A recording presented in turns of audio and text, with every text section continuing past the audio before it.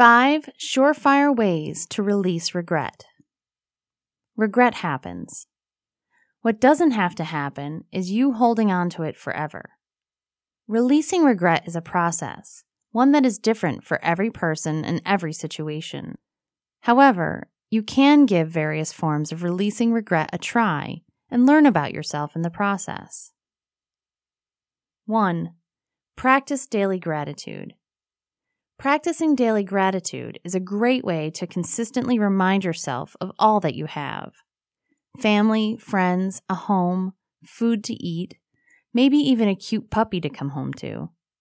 Whatever your gratitude is toward, reminding yourself of it is a great way to reflect on the good in your life and make the regrets seem less important in the grand scheme of life. 2. Trust the journey. Reminding yourself that even the adverse events in life are part of a bigger journey allows you to look at the larger picture. Yes, you regret this one mistake, but did that one mistake lead you down a different path that had good outcomes? Everything happens for a reason. Trust that in time you will find out why that mistake or loss occurred. 3. Learn to release emotions. Emotions, in the grand scheme of life, once again, are you seeing the bigger picture yet? Are fleeting. Learning to release your feelings when they are not serving you will aid you now and in the future. Stop beating yourself up for something that happened in the past and learn to move on with a clear mind and focus. 4. Accept the lesson learned.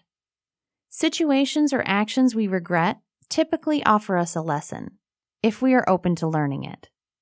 Accept that you learned a lesson and move on with it. Living through a challenging event means nothing if you don't continue living and implement what you learned into your future life. 5. What-ifing the past doesn't change the future. Living in the land of what-ifs is tempting. However, what-ifs literally mean nothing in the practice of daily life. You can spend hours or even days guessing at a different outcome, but it doesn't matter. Those what-ifs will never directly impact your future other than to steal from it.